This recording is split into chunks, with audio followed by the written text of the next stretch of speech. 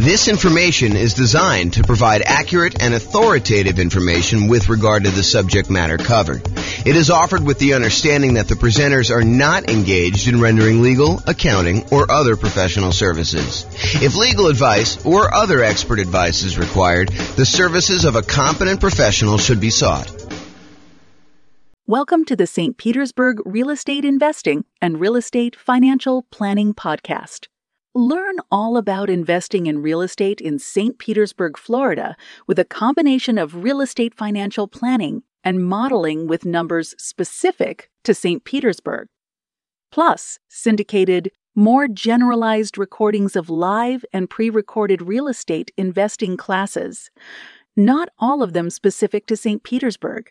Be sure to stay tuned after the podcast for a message from our sponsors. Well, good morning and welcome, everyone.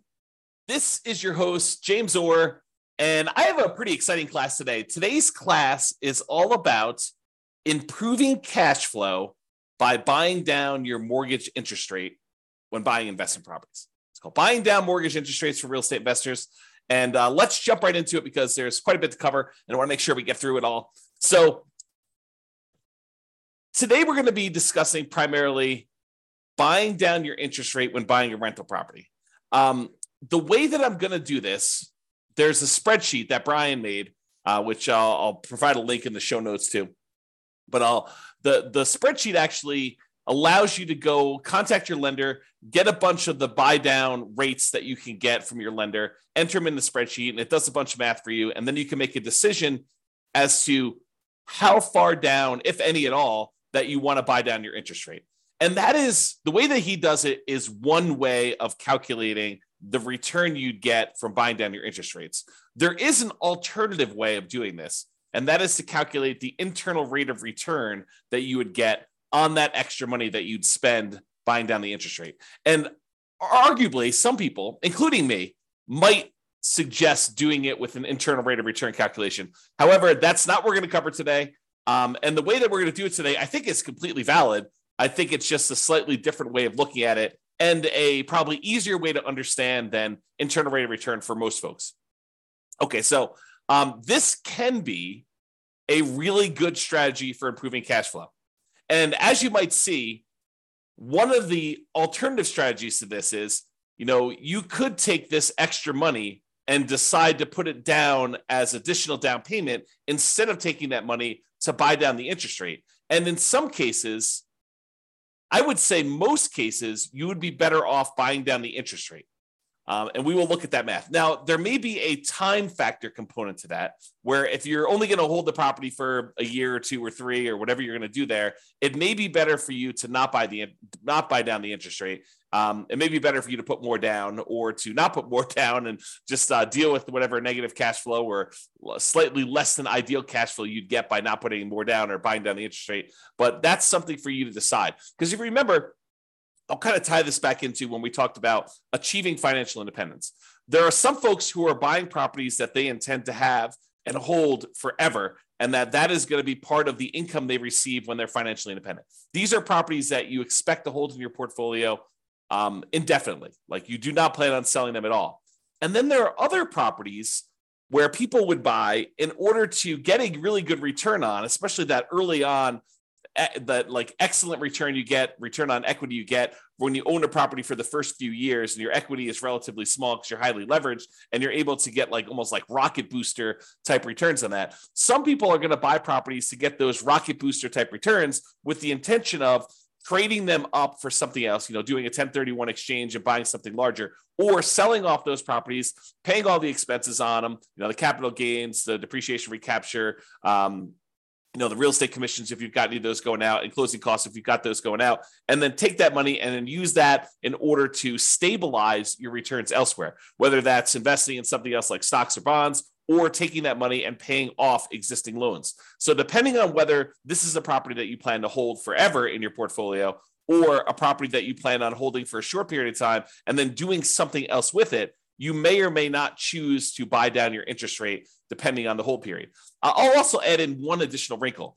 if your plan is to buy more properties than you need, like let's say you intend to have 5 free and clear properties in your portfolio at the end. Let's say your plan now is to go out and buy 12 properties with the intention of you're going to eventually sell off 7 of them and pay off the remaining 5 so that they're free and clear. Well, if you're going to pay off the remaining 5 early with proceeds from selling the extra 7, then you may not want to buy down the interest rates on the 5 either, because those are ones that you will not hold the loan for full term.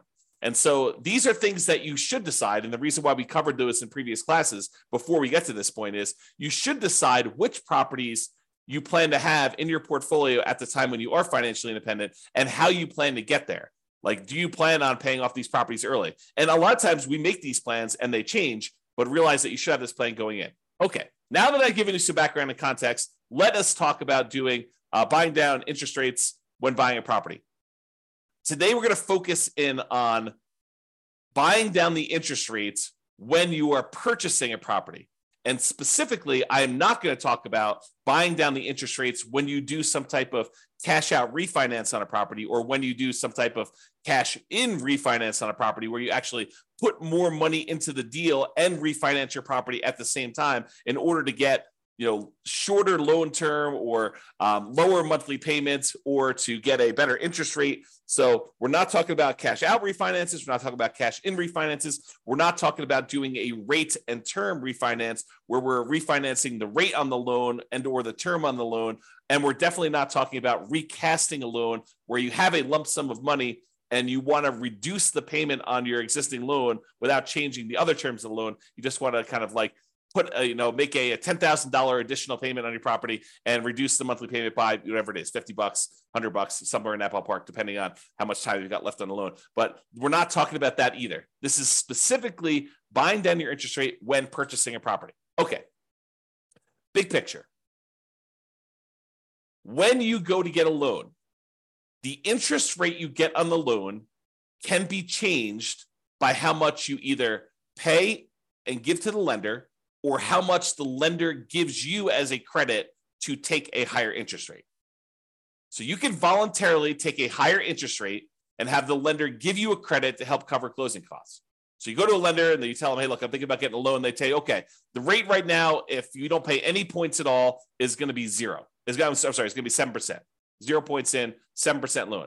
However, if you are willing to take 7.25 as your interest rate, we will give you $3,000 or $5,000 or $8,000, whatever it is, as a credit that you can use to cover some of your closing costs.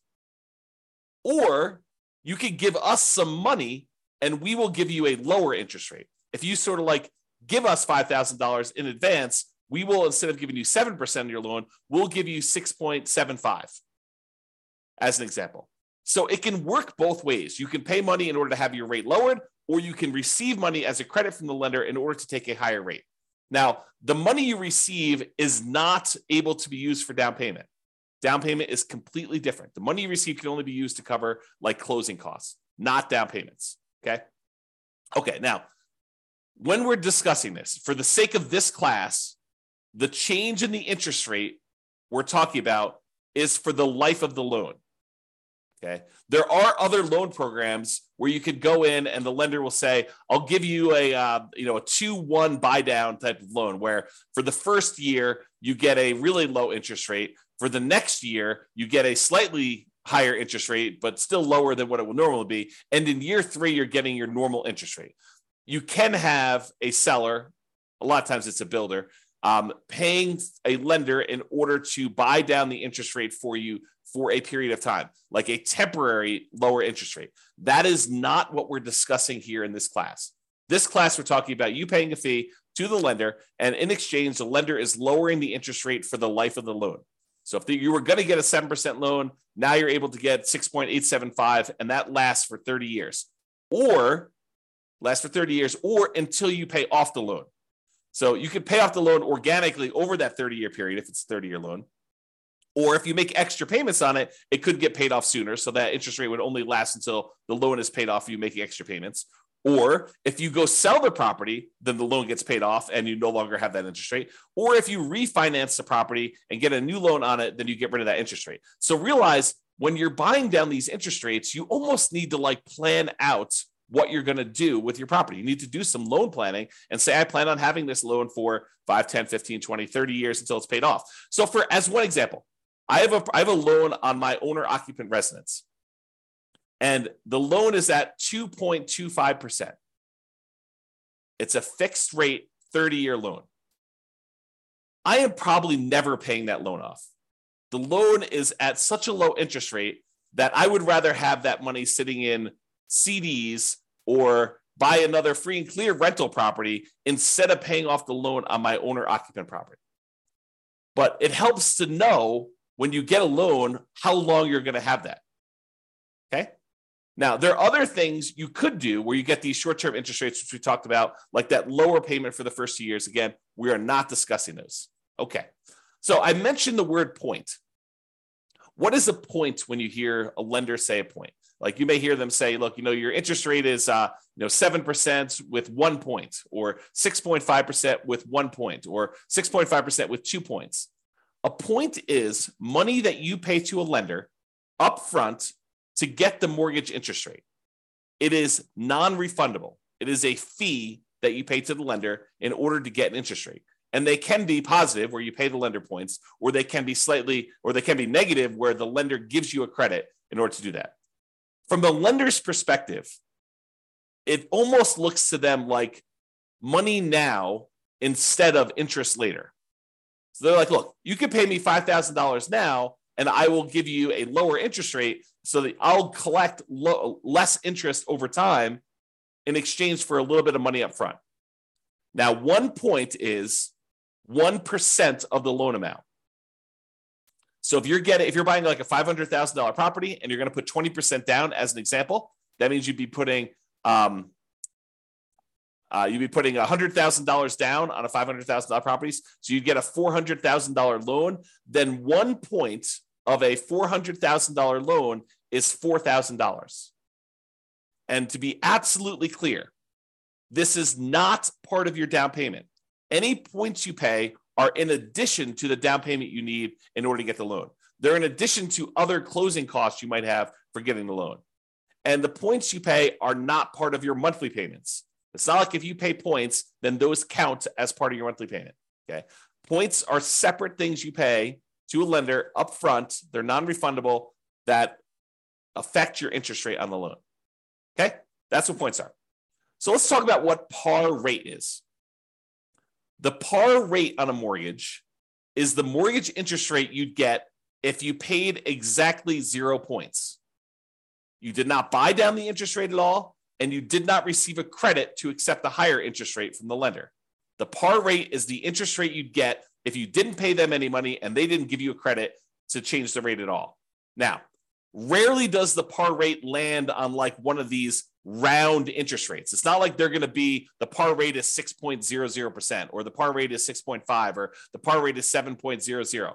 Rarely do they end up on one of those sort of like really round numbers. They're usually like, 6.531 or 6.744 or 6.122. Like they end up being in these like weird spots. So in most cases, when a lender is giving you a quote for kind of like what par would be, they will tell you, par is about 6.5 and you're getting a $200 credit, like a really small credit. Or, par is 6.5 and you have to pay $250 in order to get that rate. Like, so the par rate might have been a little bit higher than 6.5 or a little bit lower than 6.5, but they'll tell you, you're getting a 6.5 rate and you got to pay us, 0.01% of a point or 0.01 points or 0.1 points, or like they're not usually even and equal like that. So you'll usually end up paying a little bit more to buy down the rate or a little bit less to get a credit in order to get at that round interest rate. So par rate is not usually on an even number. Now be careful. When you ask a lender, hey, what's the rate you're giving me? Be careful that you understand what the terms of that rate are. And what I mean by that is some lenders will automatically default to giving you a rate with 1 point. So you can't just call a lender up, and we cover this, and we'll cover it again when we go through the class on how to compare loans, but I have a class on how to compare loans with different lenders. You can't call up a lender and say, hey, what's the rate today? because one lender may automatically assume that all of the rates they quote are with 1 point, and another lender may automatically assume that the rate they want to quote you is the one where you get the smallest credit. So, and the rates may be, a quarter point difference or more, depending on what you're looking at. So you can't say to them, do this, because they're not necessarily quoting you the same thing. You need to understand what the charges are for that loan to make sure you understand what they are giving you. So when you call them up, say, what is the rate? What is the par rate right now with no points? And believe me, sometimes you need to clarify with them that that's what you want, because they will still sometimes give you the wrong one. So oftentimes it's better to get the sheet showing what the buy downs are and what the credits are. And so you can figure out your own par rate to make sure you understand that they're giving you something that you can compare to someone else. Okay. So just a tip when you call lenders, you're trying to do that. Now, so let me paint a picture for you. You're about to buy a property. Okay. You have enough money set aside for whatever down payment you need. You have money set aside for all the reserves you need on the property you're buying, your personal reserves, and any other properties that you currently own. In addition to that, you have your closing costs set aside for buying this property. And if you're prudent and you actually have negative cash flow on the property that you're buying, maybe you're buying a property with little down and it's got some deferred down payment, negative cash flow, you've set aside any negative cash flow you'll have until that negative cash flow goes away. We'll talk about this in another class, but you set aside any negative cash flow that you have on that property as a prudent investor, knowing that, hey, that's coming. Maybe I should have my down payment, my reserves, my closing costs, and any negative cash flow that I'm going to have on a property. If you don't have a negative cash flow, you don't need to worry about that. Okay. So that's the context of where we are. In addition to that, in addition to your down payment, your reserves, your closing costs, and maybe some negative cash flow, if you've got that, you have some extra money. So the question is, what do you do with that extra money? Well, number one is you could invest in something else. You could say, I'm going to keep this money on the sideline and I'm going to use it to buy my next rental property, my next down payment, next reserves, next closing costs, all the stuff you need there. You could take that money and you could use it to market for off-market deals. Try to find some type of creative financing situation where you do some marketing and you look for a motivated seller where you can negotiate owner financing or subject to wrap financing or lease option or whatever you're doing there. So you can use it to do marketing to find off-market deals. You can make improvements to a property to improve cash flow, whether that's the property you're about to buy or another property that you own. You're like, if I went and I converted this property to, kind of like closed in the garage or added an extra bedroom or, added a RV parking spot or whatever you want to do in order to make improvements, you could take that money and you could get improved cash flow with it. You could hire a property manager to buy back your own time. You could set aside money to do that. Okay. So these are just some of the ideas of things you could do other than use the money to do what we're going to do today. Okay. The other things you could do is you could de-risk. You could take that extra money. You could say, I'm going to increase my reserves on all of my properties so that I have a lower risk level. If you thought it was prudent to have 1 month of reserves on all of your rental properties, that's probably risky. If you said, I'm actually going to de-risk by taking the extra money I have, and I'm going to make sure I have 6 months of reserves on my rental properties, that's less risky. If you say, okay, look, I want to even de-risk even more. I want to have a year's worth of reserves on every single one of my rental properties and my own personal expenses. That would be a way for you to de-risk. It would reduce your overall risk by having more reserves. Another way to de-risk would be to buy more or better insurance. Be property insurance, could be umbrella insurance, could be additional liability insurance, could be maximizing your rates on your car insurance, whatever it is that you want to do to de-risk, that is one strategy you could do with that extra money. Another thing you could do with that extra money is you could put more down. By putting more down, it means that you end up borrowing less, which reduces the payment that you have on the property and therefore would improve cash flow. So by putting more money down, you borrow less money on the property, reduces the payment and improves cash flow. It may also get rid of PMI. If you went from putting 15% down to buy an investment property to putting 20% down, you would also eliminate PMI. So you'd borrow less because you're going from 15% to 20% down. So you're borrowing, instead of 85%, you're borrowing 80% now. So that would reduce your payment. But in addition to that, you'd get rid of PMI, which would further reduce your expenses on the property, which would also improve cash flow. And when you put more down, sometimes you go over a threshold where the lender says your rate now improves. If you go from putting 15% down to putting 20% down, not only do you borrow less, not only do you get rid of PMI, but you also get a slightly better interest rate directly from the lender because you went from an 85% loan to value to an 80% loan to value on your loan. Okay. So by putting more down, you can improve your cash flow in possibly 3 ways, usually at least 2, which is borrowing less and getting a slightly better interest rate. So those are some of the options if you have extra money when you're buying. Today, we're going to cover one of the other things you could do with that money, and that is you could voluntarily pay extra points to the lender to buy down the interest rate on the loan. Okay, so you give money in terms of points to a lender. They're non-refundable. You don't get them back. They don't count as equity, but then you actually use that in order to improve the interest rate you're getting on the loan for the life of the loan, which could improve cash flow. So comparing the two options, you can either put more money up for down payment, or you could buy down the interest rate. If you do it as down payment, you borrow less, you lower the payment, you get improved cash flow. When you buy down the interest rate, you borrow the same amounts, you reduce the interest rate, and you improve cash flow. When you put more down as a down payment, the money is now in equity in the property. You are likely to get it back when you either sell the property or do a cash out refinance. When you buy down the interest rate, the money is consumed. The lender takes it as a fee.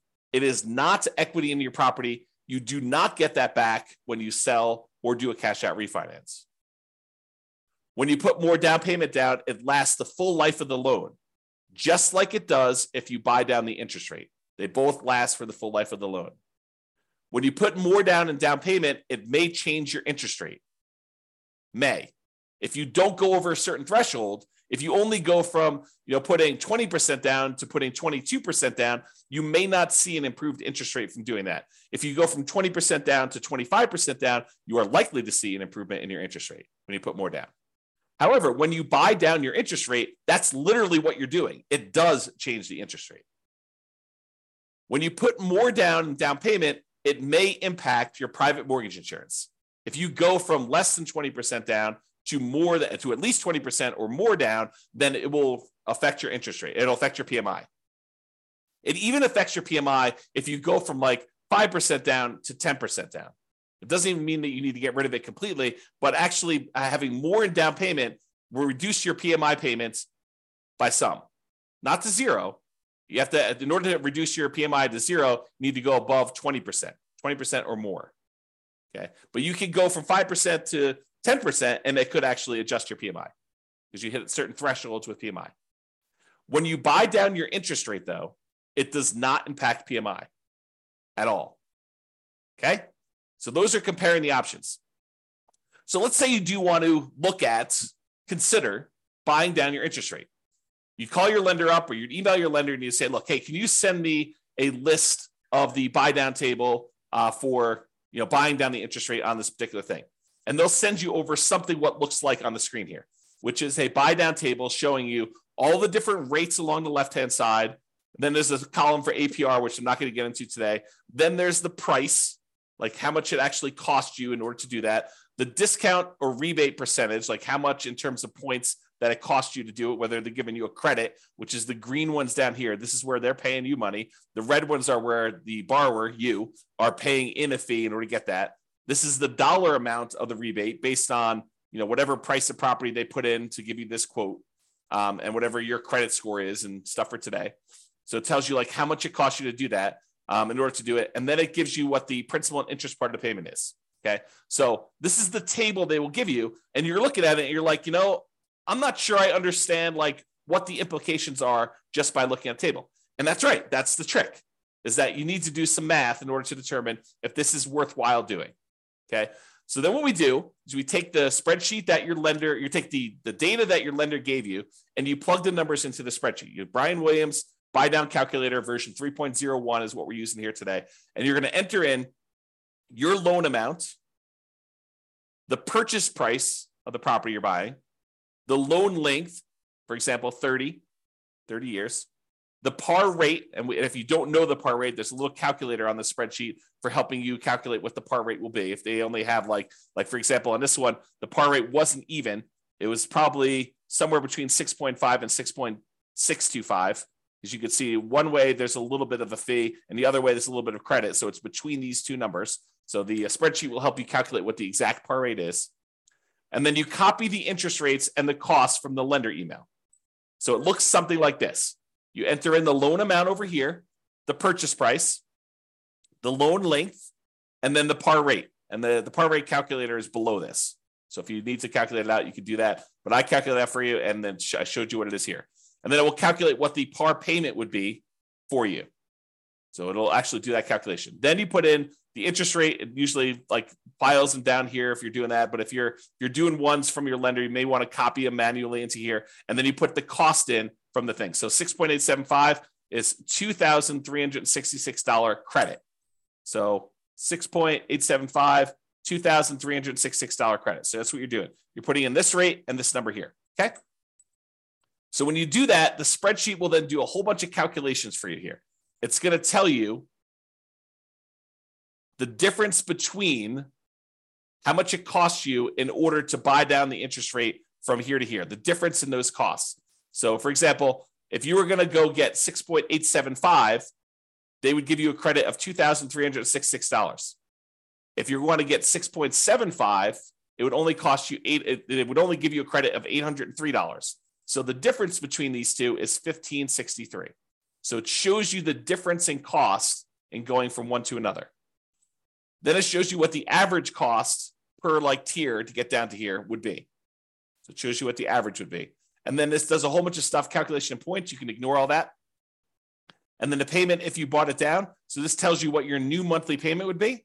And then it then calculates what the difference is between your par payments and what this new payment is, and shows you what the difference in payment was. So for example, this is an $87.57 higher monthly payment than what your par rate for receiving a credit of $2,366. Hold on one second. Sorry, I had to clear my throat. Okay, so with that being said, you can see here that when you buy down the rate a little tiny bit at 6.5, you end up getting a $30.52 better payment, which if you multiply by 12, you're getting $366.26 better cash flow on your property by buying down the rate there. And you can see there are ones where you're getting significantly better cash flow. For example, if you buy down the rate all the way to the max, you get $5,795.31, almost $5,800 better cash flow for the year. Almost $500 a month better cash flow by buying down the rate. Now you got to say to yourself, is it worth paying this amount of money in order to get that rate? That's what we're going to look at. And I've included this thing called vanity rates. So most of the time rates are quoted in the eighth of a point. So 6.875, 6.75, 6.25. But sometimes a lender will give you a quote for a rate of, 5.99 or, 5.49 or something like that, where it's a number that is sort of like not one of the normal eighth of a point type deals. And so they'll include those in your list, but a lot of times vanity rates don't make a lot of sense. So I'll show you what they look like here, but I've included them in this chart. I will remove them later as we show you. Okay, continuing on. So this shows you what the difference in cost was when buying down your interest rate. And what I want to point out to you is that the amount it costs to buy down your interest rate 1/8 of a point is not the same. And it's not linear. It doesn't automatically increase as you go up. Okay. So this red line shows you where the par rate is. These ones are credits. These ones over here is you're paying a fee in points in order to get a lower interest rate. But in order to change your interest rate, from it's got the vanity rates in there. So let me go remove the vanity rates here, but it shows you the difference. So for example, right here, in order to go from 6.25 to 6.15, it cost you a difference of $1,662 or $1,078. It's cheaper to go to this one than it was to go to this one. That's what we're showing you here. Okay. So I've got some vanity rates in here. I've got like 6.49 and 5.99. I'm going to go and remove those I'm showing you where they are, and I'm going to show you that I'm going to now remove those from the charts. Here's where they were in red. Now that I've eliminated those, now we've got only showing ones where we have the eighth of a point difference. So you can see it a little clearer by removing those extra vanity rates. Okay. So when you go from 6.5 to 6.375, it costs you about, I don't know, whatever that is, $200, $210 more to do that. When you go from 6.375 to 6.25, it costs you another $200 more. But to go from 6.25 to 6.125, it's like $600 less. And there are these inefficiencies in the market for buying down your rates. And part of what you're looking at is taking advantage of these inefficiencies. They will sometimes tell you, look, we would prefer you to buy down here, but we'd prefer you don't buy down past this certain level. Like as one example, if you wanted to go from 5.125 to 5.5, I'm sorry, from 5.125 to 5 even, the difference in buy down for these is significant. It's like $1,400 more. So this may be a spot where you might consider not buying down the extra amount. Or here might be one where you consider not buying down the extra amount. Or here might be one. You can see whenever it goes and it gets more expensive to buy down to the next level, you got to wonder, is it worth it doing that for me? And we're going to do some additional math, and I'll show you that. But realize that they change. It's not uniformly one price to buy down to the next lowest interest rate tier. Okay. Same table before. I've just now eliminated the vanity rates. Not going to go over this. I already went over it again. Now, one of the things we're looking at is the average cost per incremental interest rate. And you can look at these and you can see that, ignoring the ones that are credits, if we start looking at the ones that are actual buy downs, you can see that they sort of like increase a little bit, then they decrease a little bit, and then they start increasing again. So if you were thinking about where you might want to buy down, one of the things you could look at is where it actually starts to increase again. So you can look for these inefficiencies, and I'm going to zoom in and graph this out for you and show you this is the average cost per incremental improvement in mortgage interest rate, the average cost in order to buy down to that level. And this is to the left of here are the credits. So we're going to just ignore those unless you wanted to take a credit. But we're talking primarily about buying down the rate. And so you can see to go from 6.5 to 6.375, it's more expensive. To go from 6.375 to 6.25, it's slightly more expensive. Then it gets cheaper to go to 6.125. Then it gets the tiniest bit more expensive to go to 6%. Then it starts getting a little bit more expensive again to go to 5.875.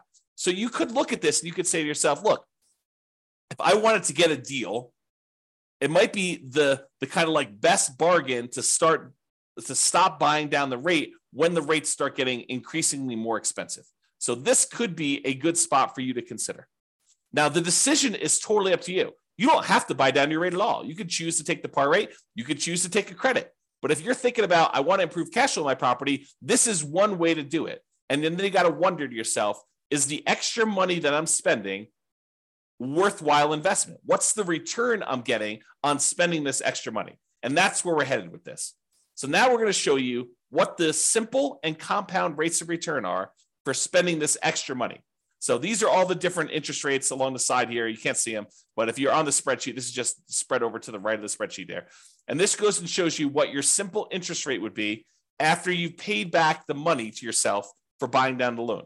So this shows you that once you paid yourself back the money in order to get the buy down itself, then you're earning, in this case, 33.6% return on the extra money that you spent. Not bad in terms of simple interest. Now, if we take it and we look at this simple interest over a period of time, you could say after 10 years, including paying back on the initial amount that you borrowed, this one would get you 23.6% return on any extra money you spent here. Now, most people are probably not using simple interest, although there are some times when you'd want to think about it that way. But most people are going to think in terms of compound interest. The money you're getting on the money that you invested over time from a while ago, you want to make sure you take into account that time impacts your return. And so compound interest does that. So in this case, you can look at what your return is over here from seeing different interest rates that you buy down to. And you can see that there's a lot of them, depending on how long out you go, where you get good returns on your money for doing that. So for example, here's how you read this chart. If you bought down your interest rate to 6%, you would have earned over a 15-year period of time, you'd have earned 28% per year simple interest on the amount you spent to buy down the interest rate. So you got to ask yourself, if I'm looking at other investments that I have that give me simple interest, what am I getting on those? And should I take this money and invest it by buying down my interest rate, knowing that this one is paying me 28% return? So you got to compare it to other things you could invest in. We already went over that list. Okay. So that's the simple interest one. Here's the compound interest one. If you decide to look at what your compound interest rate return is over a 15-year period for buying down that loan to 6%, you'd be getting an 11.62% compounding rate of return by buying down that loan and getting your money back. So, is getting an 11.62% return on your money, a compounding annual return rate over a 15-year period of holding that loan for 15 years, is that a good return for you? And I think for a lot of folks, getting an 11%, essentially cash on cash return on investment from buying down the loan is a really good return. Where else are you getting an 11.62% 15-year term cash on cash return on that loan, on investment? That's why it's probably pretty compelling to do that. Now, the more you buy it down, in general, looks like the lower the return you're getting. And the longer you hold it, the lower return you're getting after a peak. Okay? So there's like optimal parts here to do this, but that's the general rule. All right, more down. Sometimes putting more down will improve your interest rate and it will get rid of that PMI.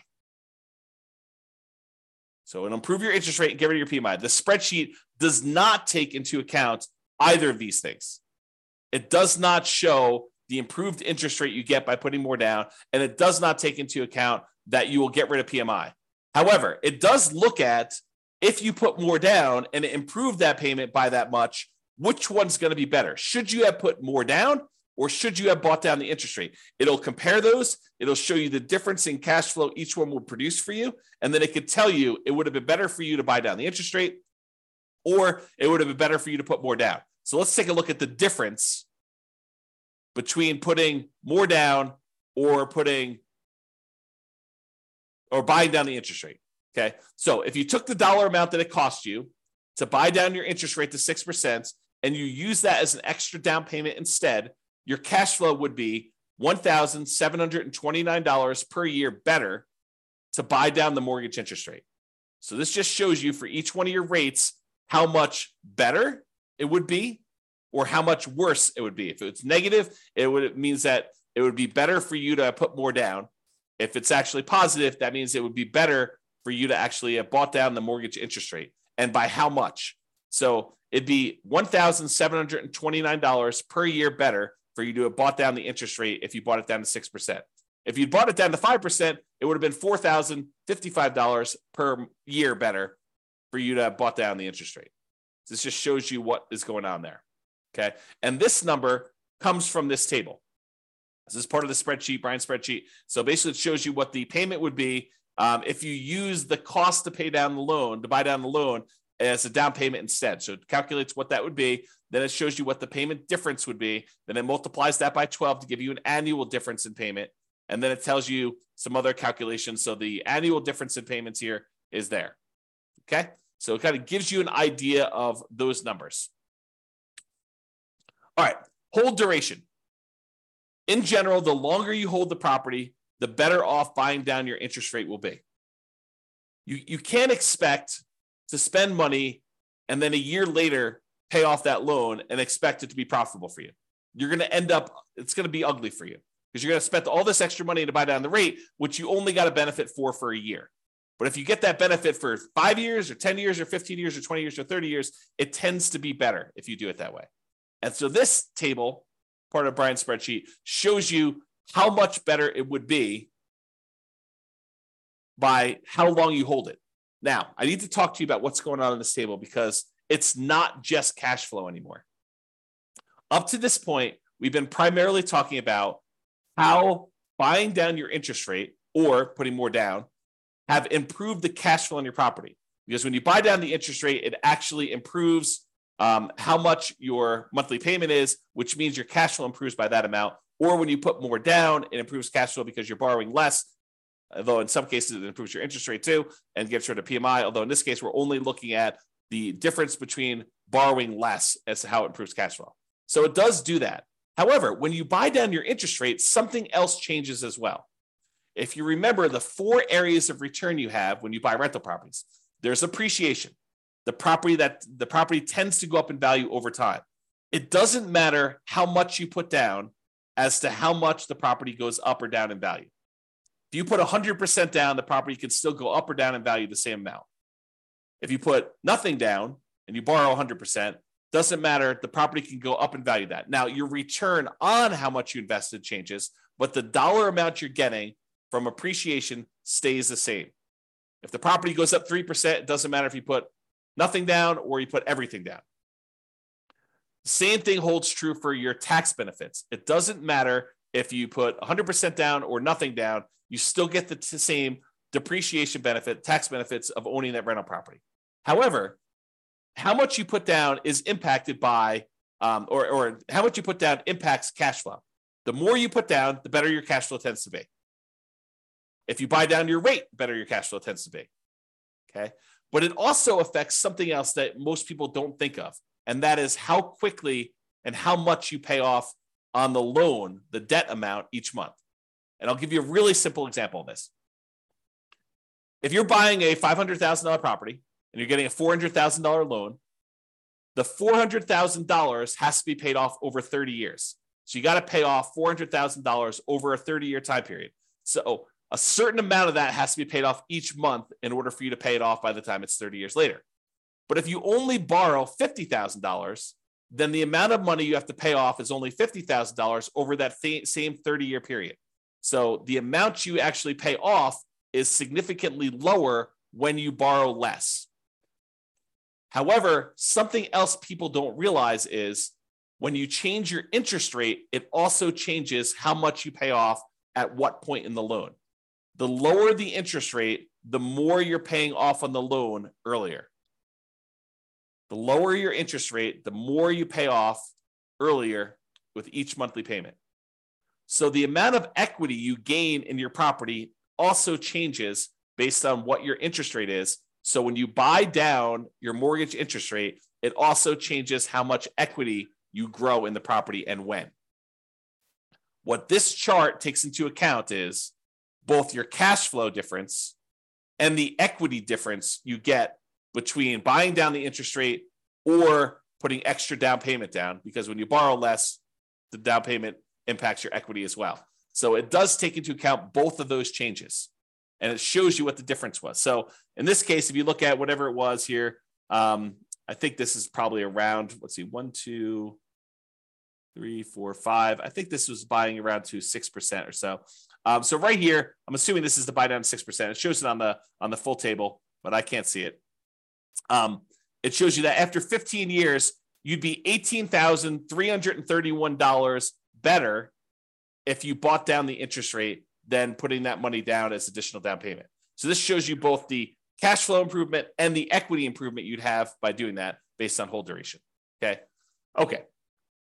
Now, buying down your rate or prepaying PMI.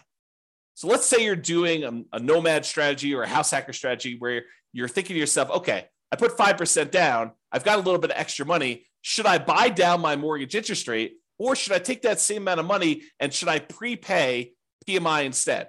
PMI is whatever it is, $250 a month. I could take $5,000 and I could get rid of that $250 a month. Which one is better? Should I buy down the interest rate or should I prepay this PMI to improve that? And I probably should do an entire class on how to compare these. But for now, the correct way to do that is to use the world's greatest real estate deal analysis spreadsheet, which is free. Just go download it at realestatefinancialplanner.com/spreadsheet and do both options. Do one option where you buy down the interest rate, do another option where you actually prepay PMI, and look at the returns you're getting, all the returns you're getting, because it actually impacts more than just cash flow. Look at all the returns you're getting and decide which one better fits what your specific goal are, what your preferred return characteristics are. Are you emphasizing and making your number one most important thing cash flow? Well, then you might want to look at cash flow. But if you're looking at what is my overall return, which a lot of folks are, then you may want to go look at which gives you a better overall return comparing those two different options. And that's the way to do it. Okay? All right, in conclusion, you can choose whether to receive a credit or to buy down your mortgage interest rate. That's your choice when you go to get your loan. It can be better to buy down mortgage interest rates than to use that same amount of money to put more down.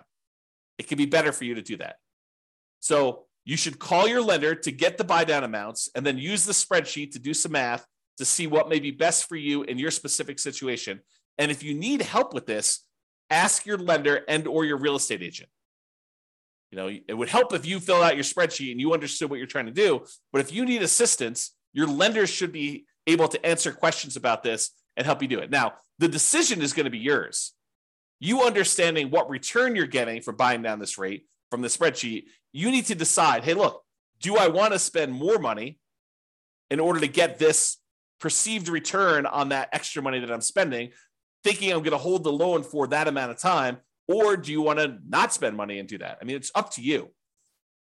So realize that the decision is yours, and it's really a decision about what type of return you want to get on that extra money. Maybe you decide you don't want to buy down at all. Maybe you say, look, I should just take this money and go buy another property. And instead of getting, 11%, additional cash on cash return on this, I can get a overall, whatever it is in your marketplace, 30% overall return on my money when you include appreciation, debt pay down, depreciation, and cash flow on your money. Or maybe you're like, hey, look, cash flow is really important to me. It's going to be what gets me to financial independence. I want to optimize for cash flow. And so I'm willing to spend money now in order to get a really good return on that money by buying down my rate and improving cash flow. It is your choice. All right. That's all I got for you. I hope you enjoyed this class. I'll put a link to the spreadsheet in the show notes for those of you that need that. And feel free to use it to analyze your next buy down when you're purchasing a property. This has been James Orr. Have a great day, everybody. Bye-bye for now. With home prices up, mortgage interest rates up, and rents up, but not quite enough to counteract the higher prices and interest rates, cash flow on rental properties in St. Petersburg is harder than ever. Book a call with the Real Estate Financial Planner to apply our proprietary 88 strategies to improve cash flow on your rentals. See the show notes for a link to schedule your call and improve your cash flow today. If you're a real estate agent, lender, or professional in St. Petersburg that wants to help our real estate investor listeners, consider reaching out to learn about collaboration opportunities with this podcast. We'd love to add more value to our listeners by having you assist our investors buy, sell, and finance their real estate investments. See the show notes to schedule a call to discuss collaboration opportunities.